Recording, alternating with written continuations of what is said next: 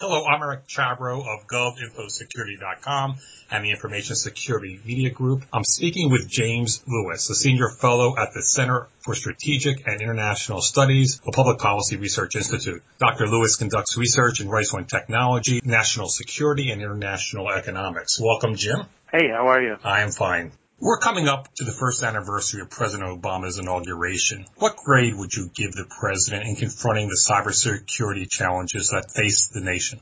I'd probably give him a B, B+. The issue that people have fixated on has been the cyber coordinator at the White House. And that's been interesting to watch it play out. Not encouraging. But at other agencies, there's been a lot of activity. And we can't necessarily see the results right now, but the DOD, DHS, the Homeland Security Department, even at state, we're beginning to see people do things. So I give them a pretty good grade.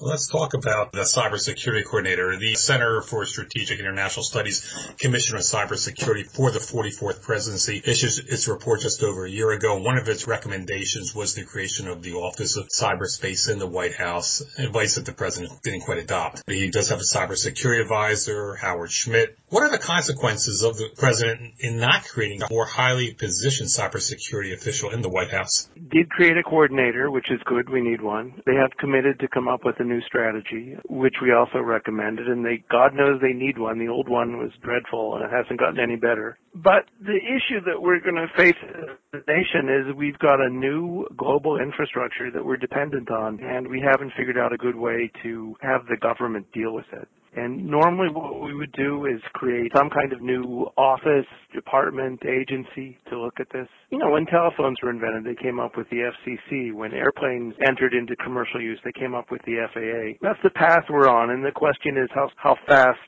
should we go? These people have taken a go slow approach, but eventually we'll get to the point where we're going to need the big office that the CSIS report called for. And you still feel that should be within the White House or something like the FCC or FAA, a separate agency? We thought that having it be something like a USTR, the U.S. Trade Representative's Office, which is attached to the White House, but separate from it. It's actually right across the street there on 17th Street. You know, that might be the best approach. And so for now, we might want to think about that. You know, I think they would have been better off coming up with something like USTR, but they took a halfway step, so could be worse. Halfway step after 9 months. Regardless of his position in the White House, so what do you think of Howard Schmidt, and what would you consider his 2 or 3 top priorities?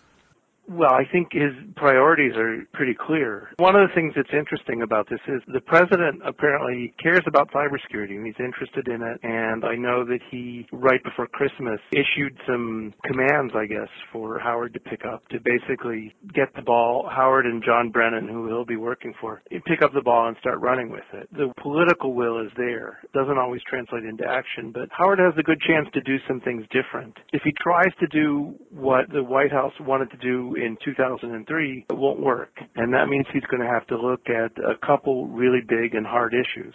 He's going to have to look at the role of DOD. He's going to have to look at the need for authentication nationally for better identity management. And he's going to have to think about how we engage with other countries, things that we haven't done very well in the past. That's a tough agenda, but it's one he's going to need to tackle. 2 points you just mentioned I'd like to address. So what was happening in 2003 that won't work today? We had a national strategy to secure cyberspace, and as people remember, the original draft written by Dick Clark, very action-oriented, very dynamic, and it was significantly watered down by the rest of the White House. What I usually say is they just took out all the nouns and verbs.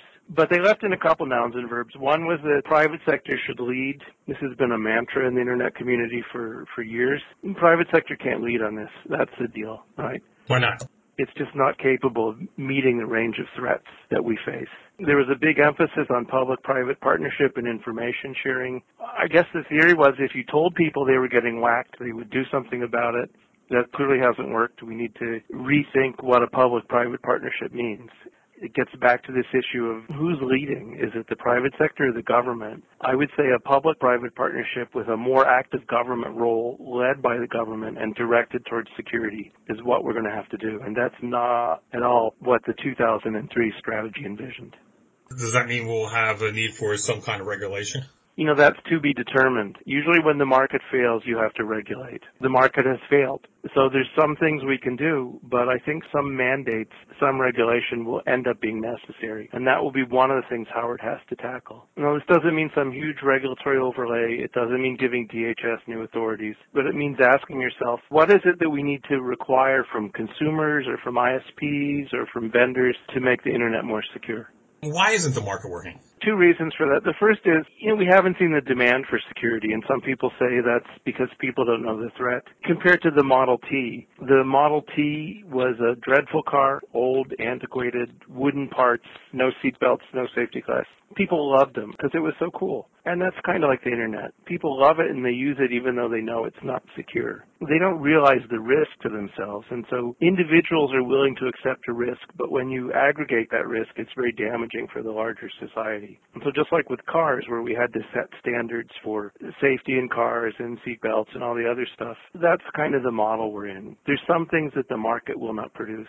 The other part of this is the most sophisticated threats we face can overpower any private sector effort. And I know there's big companies that think they do a wonderful job and they have lots of people working on IT, but they're just not going to be a match for the PLA or the SVR, for the Chinese or Russian intelligence agencies that spend hundreds of millions of dollars and have thousands of people trying to figure out how to beat them. And it's not just the Chinese and the Russians, unfortunately. Between the slow pace of improvement in the technology and between the rapid pace of improvement on the threat side, we can't wait for the market to fix this.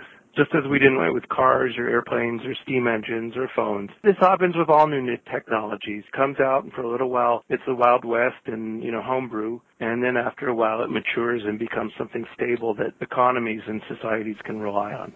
So you mentioned a few other things. One was the role of the Department of Defense. I guess there's a few issues here.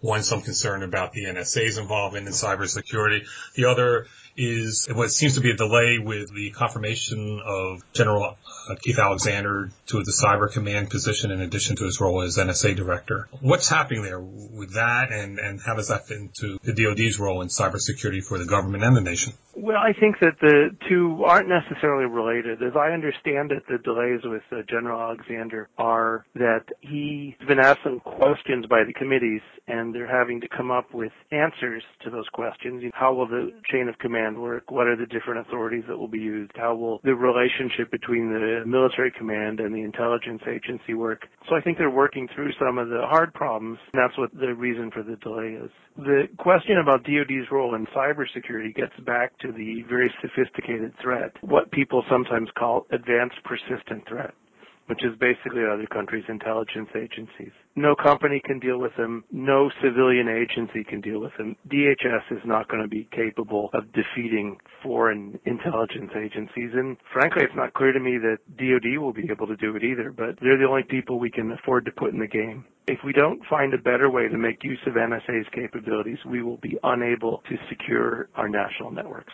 I know that raises all sorts of red flags. The warrantless surveillance program did a huge disservice to the country in that regard, in making everyone very nervous about privacy and civil liberties, and rightfully so. Does a change of administration change NSA culture in any way? NSA tends to get blamed for stuff that really they didn't do. It's not rogue agents, it's rogue politicians. So yeah, there's a huge change, but the change in culture is at the White House, where the feeling that because we were maybe sort of kind of in some kind of war that we could suspend the Constitution or at least parts of it. I understand the theory, they harken back to Lincoln and the Civil War, don't agree with it. But it wasn't that NSA was saying to itself, gosh, I want to go out and eavesdrop on people. It's that they were instructed, ordered by the White House to do it. So now they're getting different orders, and that should make people comfortable. That's James Lewis, Senior Fellow at the Center for Strategic and International Studies and Project Director for the Commission on Cybersecurity for the 44th Presidency. We'll hear more from Lewis in Part 2 of our interview. For now, I'm Eric Chabrow of GovInfoSecurity.com and the Information Security Media Group. Thanks for listening.